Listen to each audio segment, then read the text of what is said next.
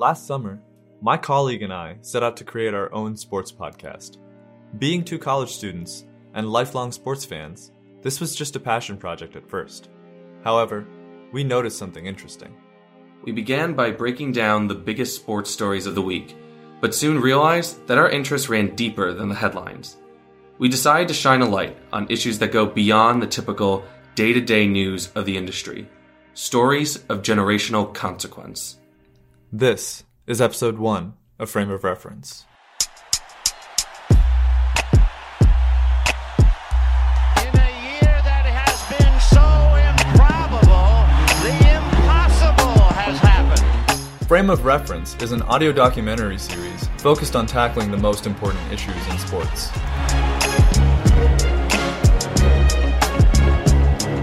I'm Bill Atzel.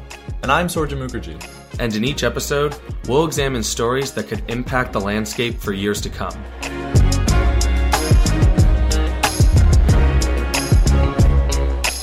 Historic moments in sports are often layered, and the result of something bigger. In short, we're on a mission to find those answers. So join us as we go beyond the events to the questions and ideas at the heart of the matter.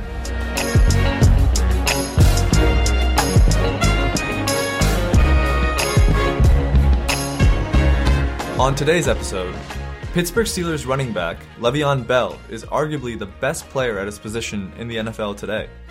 Over the course of 5 seasons, the Michigan State product has established himself as a dual threat at both running back and wide receiver. However, the Steelers denied him a long-term contract for the second year in a row. While Bell was still guaranteed to make $14.5 million this past year, he decided not to play a single snap of the 2018 season. Some people felt this approach was driven by greed, and that his holdout showed he's not passionate about football. Others claimed that he was concerned for his long-term security and wanted the running back position to be valued. We explore the dilemma of Le'Veon Bell. Did he help or hurt himself by holding out an entire season?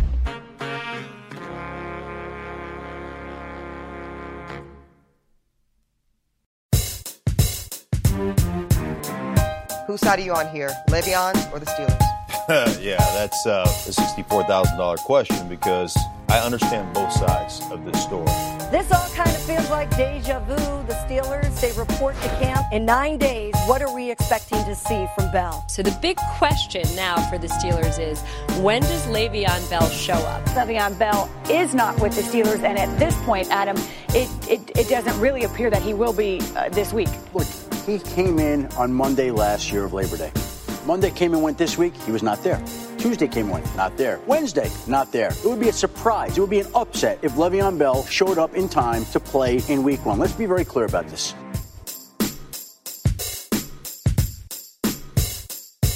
So, after the past year, you'd say that Le'Veon's a pretty polarizing figure in Pittsburgh, huh? Polarizing figure in the nation. Right. He's had a pretty interesting career so far. He has experienced a lot more in 5 years than most NFL players experience in their entire career. There's been a lot of ups and downs so far. You know, he's had some highs and lows that he's encountered. So how do we look at this?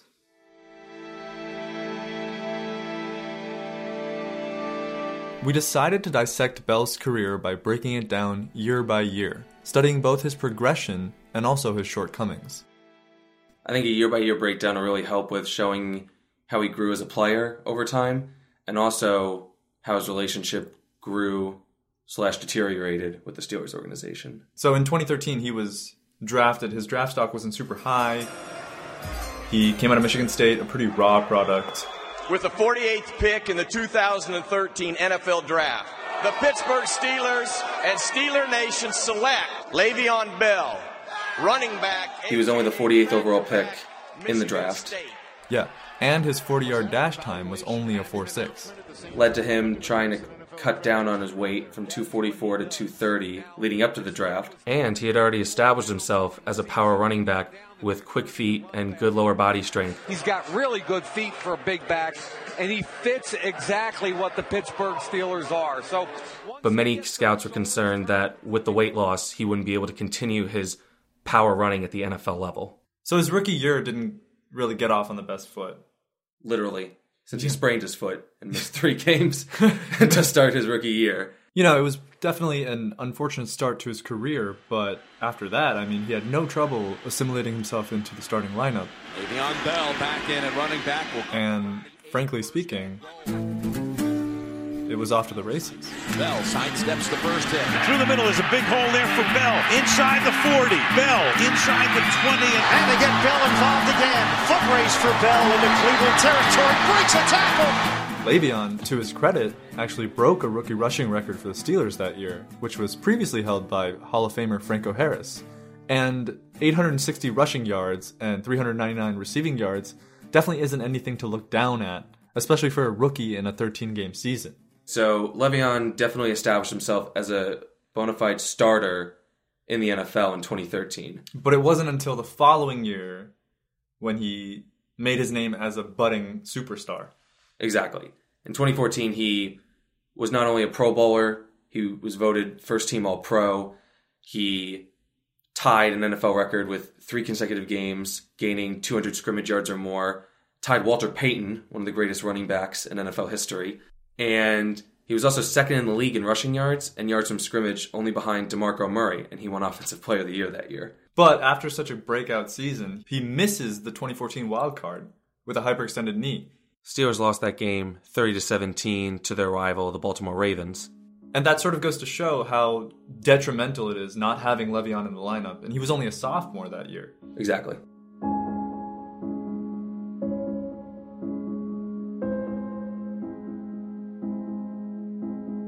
...2015 was by far his worst year in the NFL.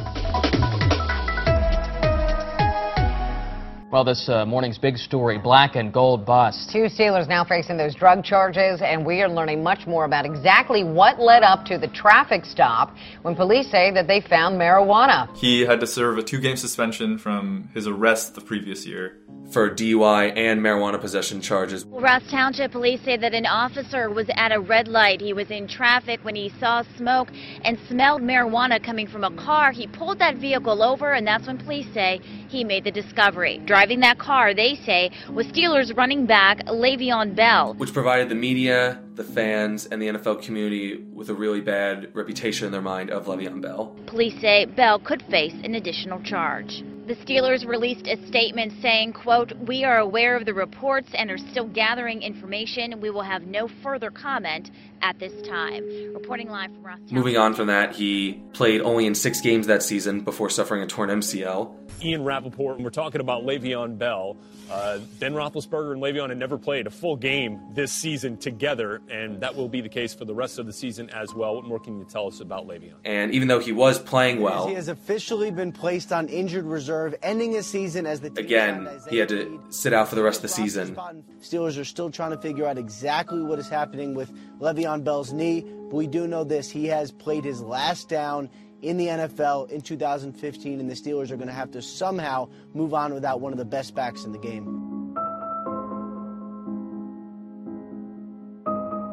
He missed the playoffs for a second consecutive year. The Steelers obviously went on to lose to the eventual Super Bowl champions, the Broncos. Broncos and Patriots are going to battle for the AFC Championship next Sunday here in Denver. Both defenses were outstanding. Peyton Manning, that late drive, the running game was the difference. And this was the beginning of the talk of, is Le'Veon worth the long-term risk?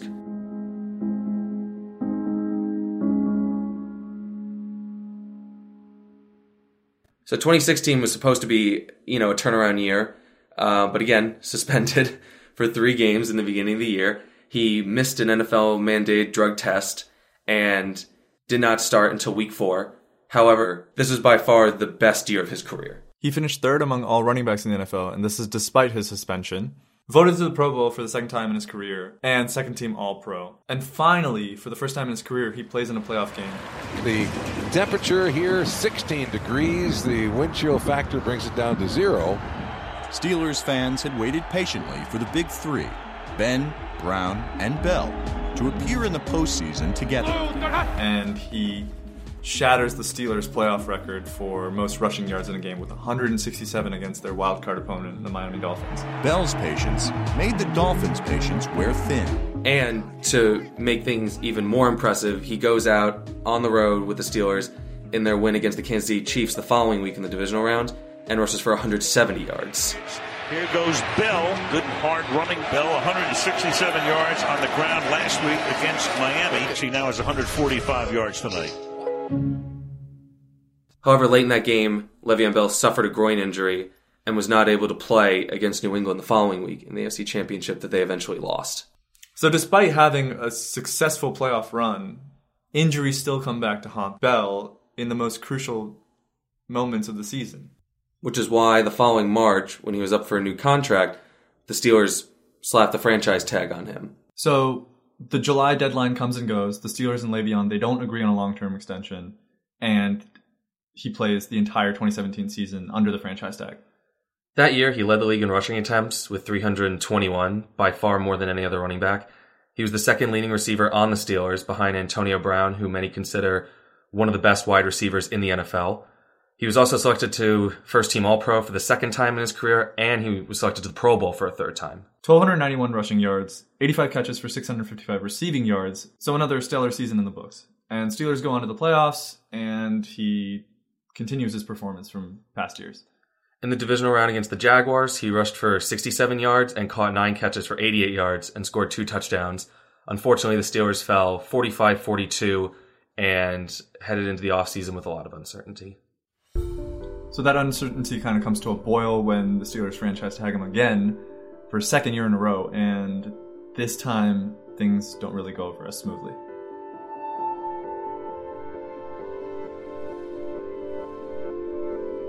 So what does Le'Veon's career actually tell us? Well, right now it's kind of hard to tell. For one, even his biggest critics will find it difficult to deny how invaluable he has been to the Steelers since he was drafted. Chronic injuries and off-the-field issues aside, Bell has single-handedly propelled Pittsburgh to playoff victories in the past. Bell flashes. He's got the record, postseason record, and he's got the end zone. In today's NFL, qualifying a player as a superstar is somewhat nuanced and oftentimes subjective. But in large part, it boils down to a few select qualities: playoff success, consistency of production, and career longevity. For a player like Bell, this is where it gets a little muddy. It becomes hard to justify such a steep salary for someone whose career only spans 5 years. After all, based on our criteria, there were only a handful of moments that we could draw upon to suggest that Bell is worth the money he was looking for. In addition, Le'Veon's lack of availability during the biggest moments of the season might even make him seem like a bit of a liability.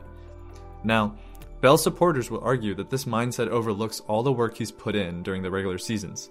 And so, the question becomes a matter of durability.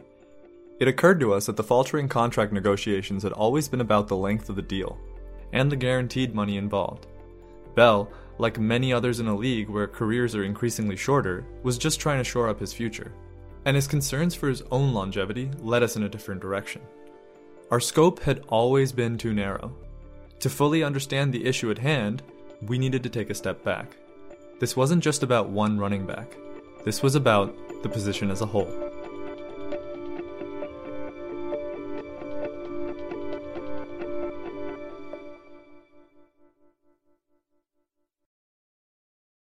Picture an NFL running back. Who comes to mind?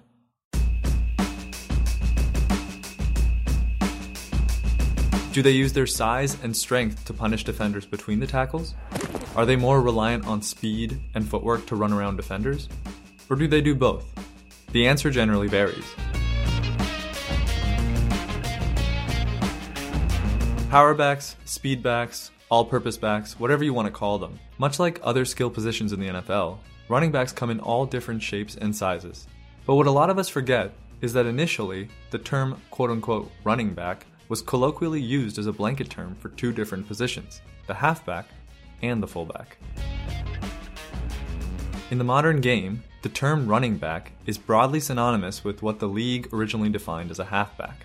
In fact, many of you probably thought of a halfback when trying to picture an NFL running back. The difference may be slight, but it's important to distinguish the two positions' responsibilities. The halfback is typically tasked with being handed the ball by the quarterback and running forward for positive yards. The fullback is meant to run in front of the halfback and block as they move down the field. Fullbacks, who are known for having bigger builds than halfbacks, will be handed the ball and pound into defenders on rare occasions. Long pass to the fullback. So Story give it to the fullback, and Janovic's first carry in the National Football League is a touchdown. What we'll be discussing today is how a multitude of factors over the past 50 years led to the decline of the halfback position. Of course, since then, the sport itself has undergone a number of transformations. For older fans, the game is practically unrecognizable now. For the NFL, rule changes have come in waves over the course of the league's history. Whether they've made the game less restrictive for its players, promoted player safety, or tried to make the game more attractive for its fans, all of these rules have had a direct impact on how coaches prepare for every game and how position players are able to perform on the field. It was 1970 when the NFL and AFL merged. The style of football, ground and pound. The run game was in vogue, from the electric company to the new champs, the Dolphins. But it wasn't until 1972 that running backs started to feel the effects of these changes. The NFL had just extended the hash marks on the field to almost double the distance they were previously. Okay, wait, what does that even mean? So you know the two lines of just dashes that separate every yard at a time? They're closer to the logo in the center of the field, and they run up and down the left and right side. Yeah, right. So back in the 70s, those hash marks were much further apart than they are now. And basically the rule is that every team needs to snap the ball either on those hash marks or in between both lines in the middle of the field. But the problem was back in the day that a lot of those hash mark lines were much closer to the sideline, so if the ball went out of bounds, by default, the ref had to set the ball up at the leftmost or rightmost hash mark, and many teams would struggle with the fact that they weren't lined up in the middle of the field, and many defenses could push them toward the sideline when they were trying to run plays. So almost using the sideline as an extra defender. Exactly.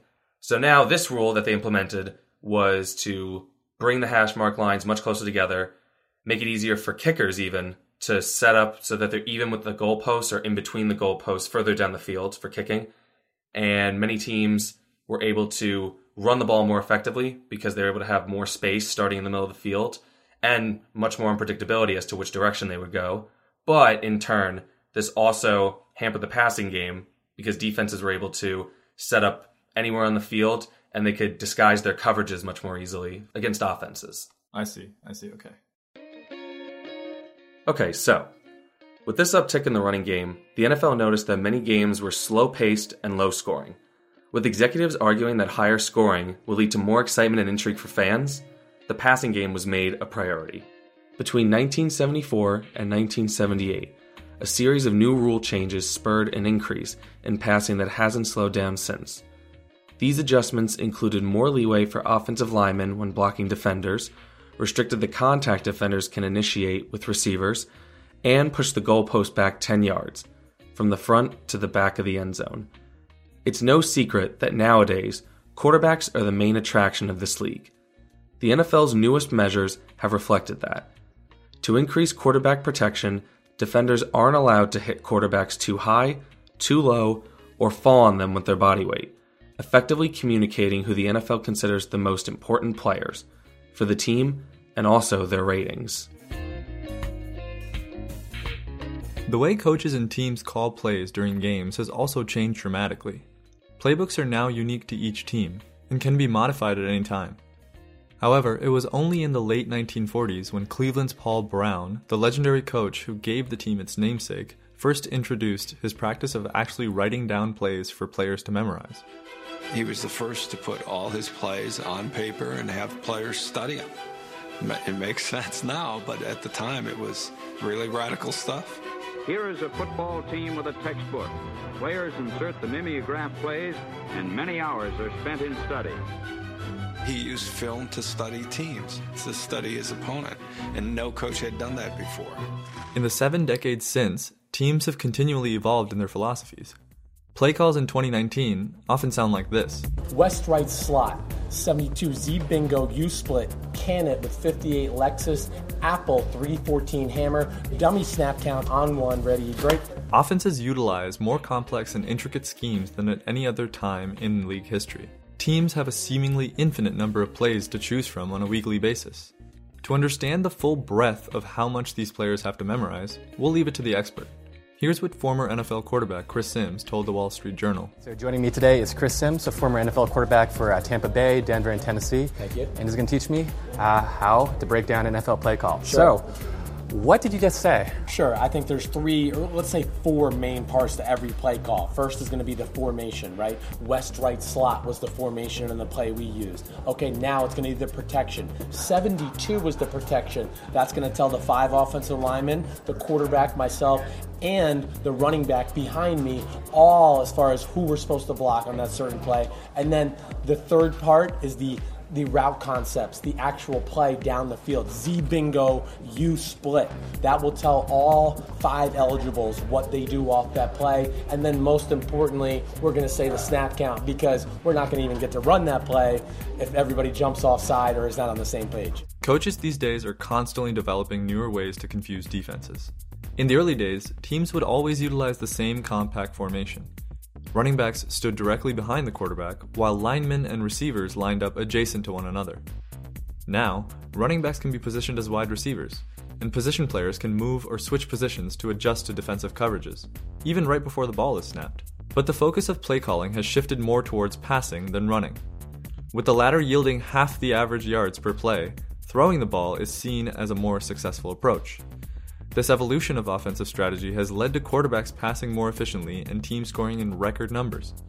Finding offensive-minded coaches and quarterbacks has become the league's primary focus, even if it means sparing no expense. Scene in Minneapolis tonight, Kirk Cousins jet-setted into town with his wife and infant son, where dad's expected to sign a 3-year, $84 million deal. Every penny is guaranteed. Jimmy Garoppolo, Mike, the 49ers quarterback, has agreed to an extension that is the biggest deal in the history of the National Football League. With another team moving to town, the Rams decided to hire their head coach one day after giving Washington offensive coordinator Sean McVay a second interview. The Rams will be making him the youngest head coach in NFL history. John Gruden, the new head coach of the Raiders, and the terms just in, courtesy of our Adam Schefter. How about this? 10 years, likely worth nearly $100 million. It is the longest initial coaching contract in NFL history. You say 10 years? 10 years.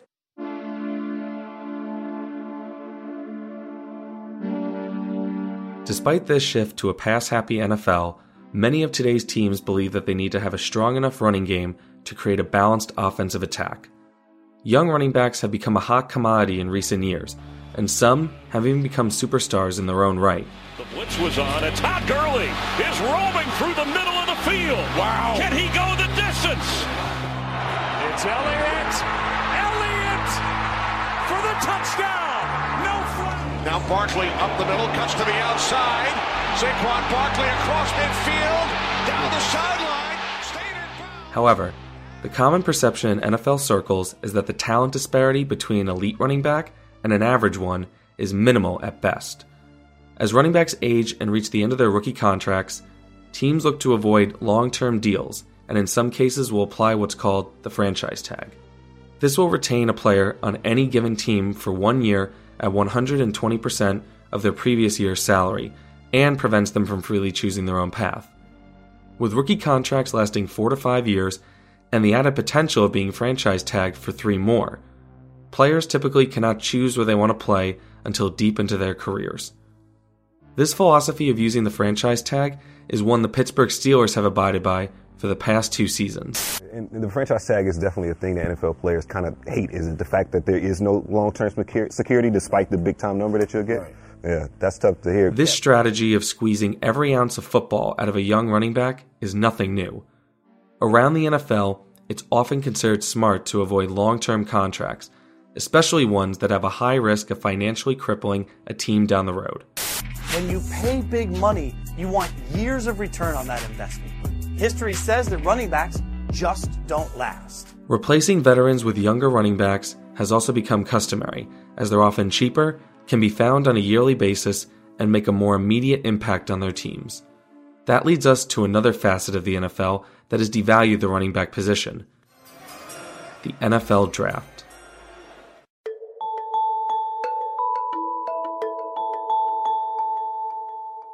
In the first ever NFL Draft in 1936, the Philadelphia Eagles selected running back Jay Berwanger first overall. In fact, in 9 of the first 12 drafts, a running back or fullback was taken with the first pick. However, only 7 more running backs were taken number 1 overall in the next 30 years. The mid-1970s did see a resurgence in the running game due to the changes we mentioned earlier, but that quickly dissipated. Only a few more running backs went first in the draft thereafter, with the last occurrence coming in 1995. That is when the running back position received its biggest setback yet, when the Cincinnati Bengals drafted Penn State's Ki-Jana Carter with the first overall pick. The optimism in landing the best prospect in the draft faded in Carter's first preseason game. For all the talent and promise that Carter had coming out of college, his career quickly fell apart before it even had the chance to begin. Robert Porcher, who was a Pro Bowler, beat the guard clean, was there in the backfield. Ki-Jana stuck his foot in the ground to avoid him, and that's when I think he blew the knee out. Just try to plant and cut back to the left and just fell down. The first pick in the 1995 draft had a torn ACL. He would go on to have season-ending injuries in 4 of the following 5 years, forever exemplifying the risk of investing so much in the running back position. Having Ki-Jana Carter get not just an injury, but a serious injury right from jump in the preseason, it was a disaster, and it set that franchise back. Teams have become increasingly hesitant to use high draft picks on running backs, as several first-rounders have not panned out in recent years. Moreover, many talented players at the position have been selected in the later rounds of the draft. 67th pick in the 2017 NFL Draft, the New Orleans Saints select Alvin Kamara, running back, Tennessee. Now, with the 105th pick in the 2017 NFL Draft, the Pittsburgh Steelers select James Conner, running back, including a former second-round pick by the name of Le'Veon Bell.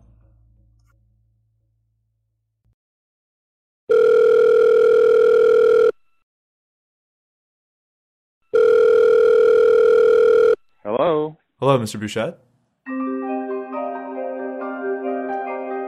Considering all the factors at play, the Steelers' reluctance to meet Bell's contract demands turned out to be more complicated than we thought. In February, we spoke with Ed Bouchette, an NFL reporter who has covered the Steelers for the Pittsburgh Post-Gazette since 1985. In 2014, he was awarded the prestigious McCann Award for Excellence in Sports Journalism, so we figured we'd ask him about Le'Veon, the Steelers, and why both sides cannot reach a deal. How are you? Oh, good. This is Sorja speaking, and I have my partner Bill on the phone as well, and we were hoping to ask you some questions about the Le'Veon contract situation. Okay. So, in your professional opinion, how important would you say Le'Veon has been to the Steelers' overall success? It's been up and down because he's been hurt, he's been suspended, but in 2016, he led them in the playoffs. They wouldn't have won those 2 games without him. And then in the AFC Championship game, he left early with a groin injury. He was tremendous when but he wasn't always available. So, he drove them through those first 2 games and then couldn't help them in the title game to get to the Super Bowl. So would you consider Le'Veon to be an all-time great in the grand scheme of Steelers history based on, what he's done here over the past 5 years? Well, yeah, he's in their record books. I put him behind Franco Harris and Jerome Bettis, but he might be the 3rd best back that I've seen here. He was only here 5 years, so longevity is not. He's not going to go down as one of their career leaders because of that. But yeah, he was a great player while he was here. If he hadn't been hurt, he would have been more impactful. I think what's happened is the rules have leaned so heavily in the passing game, and the way the passing game has just exploded through the years is more reason for the running game being devalued than anything. Le'Veon claimed that his holdout was about more than money. He wanted to protect himself from injury and felt responsible for setting the market for all future running backs and preventing the position from being diminished any further. I carry myself with a certain value, and I just want to be valued in a certain way, I'm a guy that all the running backs in the league kind of looking at all right, Le'Veon, you got to help us out, so. You kind of set the market. Yeah, so I understand, a lot of people may think a certain way of me, right, but it is what it is. I know what I bring to the game of football, and what I bring, as an offensive weapon, to the Steelers. Do you feel like you're responsible for setting the market again and making the running back a powerful position? I do. So now running backs is, I think it's the 2nd lowest paid position outside of punters and kickers and stuff, but just think about that. We getting the ball the most. Crazy. However, Bouchette wasn't convinced. Do you think this holdout will have a positive or negative impact on running backs moving forward? I mean, does this bode well for the future? Well, no, I don't know that it bodes either way, other than if he doesn't get the blockbuster he thinks he's going to get, that I guess that could hurt how some teams look at running backs. But the Super Bowl that it was just played, now we don't know if Todd Gurley was hurt or not, but he was the highest paid guy and had a lot of guaranteed money, and he was pretty much passed up by a guy they signed off the street. And I don't know.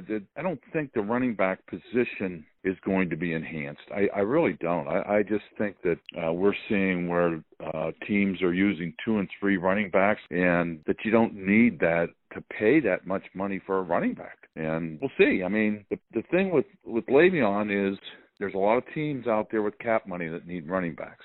And it only takes one to overpay him or pay him what he wants, however you want to put it. But I still don't think it's going to help the running back position. I just don't. I think teams are reevaluating this whole thing. As you can see, the Steelers, Le'Veon left, they plugged in another guy, and he made the Pro Bowl. Do you think the emergence of James Conner breaking out this past year and reaching the Pro Bowl proves that the Steelers can plug any running back into their offense and be successful? Or do you think Conner is another previously undervalued running back that also has star potential? Yes, I'd say the latter. You can't just plug any running back in. They do have a really good offensive line, 3 Pro Bowlers in that line. That helps. Having Ben Roethlisberger at quarterback helps, and some of the receivers they've had, because it takes the pressure off the running game. But, yeah, I think James Conner is he's also a very different style from Le'Veon. Like I said, Le'Veon had that patient style, and Conner's a banger, but he also can catch passes. Le'Veon demanded compensation for an elite running back and a mid-tier wide receiver to accurately reflect his value to the team. Was that a fair request? We looked into the numbers, and it turns out that there may be a legitimate argument, as Bell has consistently been one of the most heavily used offensive weapons in the NFL. When you consider the talent and the level of excellence that he brings to the table, I don't think anybody could argue. The all-purpose guy, the last time we saw him, okay, the man had 321 carries. He had an additional 85 receptions. That is 406 touches, and he was the second leading receiver on the Pittsburgh Steelers. You take all of that into consideration, and you consider the elite, not just a dual threat, but the elite dual threat that he is. I definitely believe Le'Veon Bell is worth $15 million a year. Le'Veon's impact is best exemplified by the Steelers' postseason record with and without him. 2-1 with Bell and 1-3 without. Obviously, the organization felt differently. So, over the years, you've obviously seen the Steelers grow as a franchise. How have they been like to cover? Well, it's changed through the years. You know, different coaches bring different ideas, and the times changed. I mean, it used to be pretty open to cover them. You could practically walk into an executive's office and sit down and talk to them, but you no longer can do that. For example, when Chuck Noll was the coach, we used to talk to him every day. We'd walk off the field with him, and he'd talk to us, and we'd interview him, and that's unheard of now. That they're more open than most. You know, it's gotten a lot more difficult to cover a team in this day and age than it was when I first started covering. What were the Steelers looking to get out of Bell when they drafted him from Michigan State in 2013? Well, starting running back. He was a second-round pick, and back then I don't believe there was anybody drafted in the first round as a running back. The running backs were kind of devalued, if you will, at the time. And one of the reasons I think they liked him was that he was a good-sized kid, and he caught the ball, too, and he's proven to do that in the pros. So he was something that could enhance their passing game and their running game, and he certainly did that during his time here. What would you say is the biggest problem the Steelers have with handing Le'Veon a lucrative long-term contract? Well, they didn't have a problem with that. They tried. He didn't want the money they were offering, and that's why he held out. That's why he didn't sign a contract in 2017 and why he held out all last year. It's not like they didn't want him. They did want him, but they've reached a breaking point now because they don't want to tag him again because they're, concerned he would sit out again, and he's not going to accept their long-term deal, so they've moved on. Is this just about the length and overall money, or more about the guarantee money? Because many will argue that the contract value people see in the media is not always accurate, since the guaranteed money is always much less. Exactly, and Le'Veon said that he wanted more guaranteed, and the Steelers weren't going to give it to him. So that was that. He wanted more guaranteed, so he gave up $14.5 million versus I think everybody's waiting to see if he's going to be able to make that up this year, whatever contract he signs now. But he rolled the dice, he took a stand, and God bless him. How would you say the Steelers fan base perceives him right now? I think there's very few sympathetic to Le'Veon Bell. And that would include his teammates. What would you say the atmosphere is like in the locker room? Are many of his teammates angered by the fact that he held out and didn't return during the season? Yeah, they were angry. I think a lot of it had to do with, I think he led them to believe he was coming back, and when he didn't, a couple of them said to me, hey, this is our chance to go to a Super Bowl, and he's hurting it. So right now I think they're just happy to be done with him. Now, what is the Steelers' unwillingness to offer a substantial amount of guaranteed money to Le'Veon? They don't. They have a philosophy, and the guarantee. It's not like they didn't give him any guaranteed money. Right. Guarantee would have been in a signing bonus, first-year salary, whatever that was, and he turned down $14.5 million guaranteed to play this year. That was in the franchise tag. So I don't understand his whole tact. Could he have gotten hurt this year and never played again? Yeah, surely could have. It could have happened when he was jet skiing. It could have happened then. He could have gotten hurt. Never made another dime. I don't know. I thought it was foolish, and a lot of people, I think, around the league thought it was foolish. Well, thank you so much for talking to us, Mr. Bouchette. We really appreciated your answers to our questions. You're welcome. Hopefully we talk to you soon. Have a great day.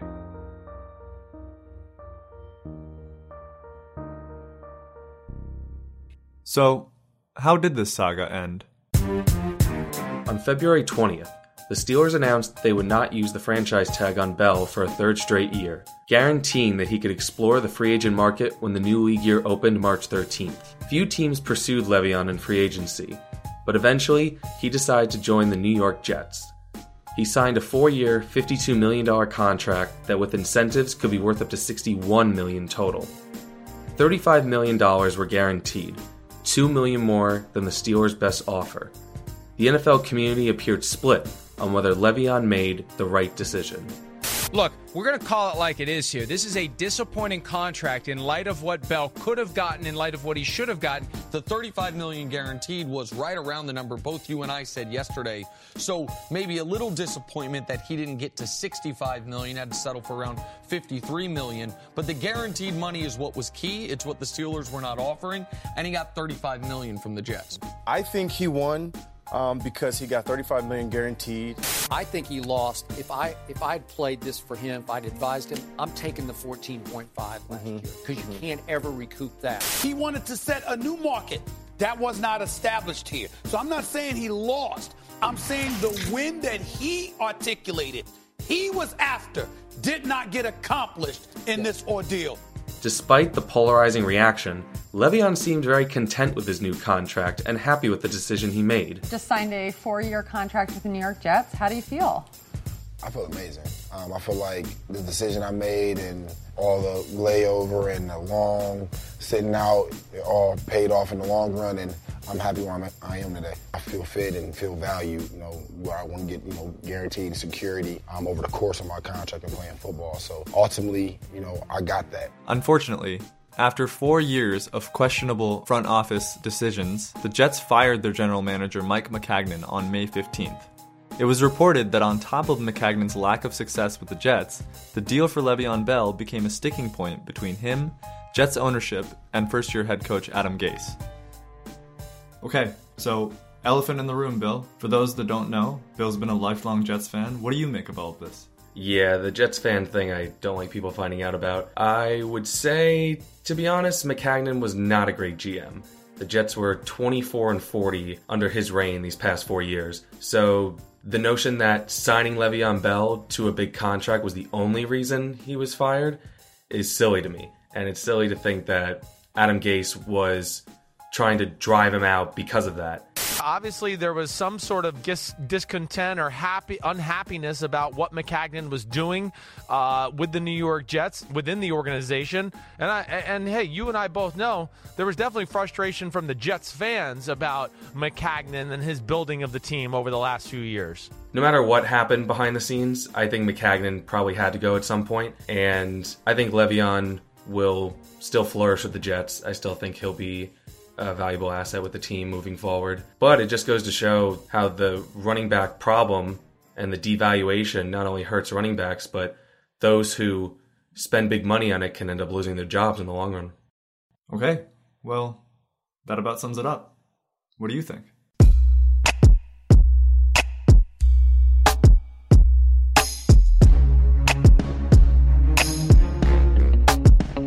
Thank you guys so much for listening. This has been episode 1 of Frame of Reference. A big shout out to our good friend Tianxin Chen for her wonderful cover art, and Brian Duffy for his original compositions. If you enjoyed this episode, please don't forget to subscribe on whatever platform you're listening from and leave a review. We'll be back in the fall with the remainder of Season 1. So long and take care.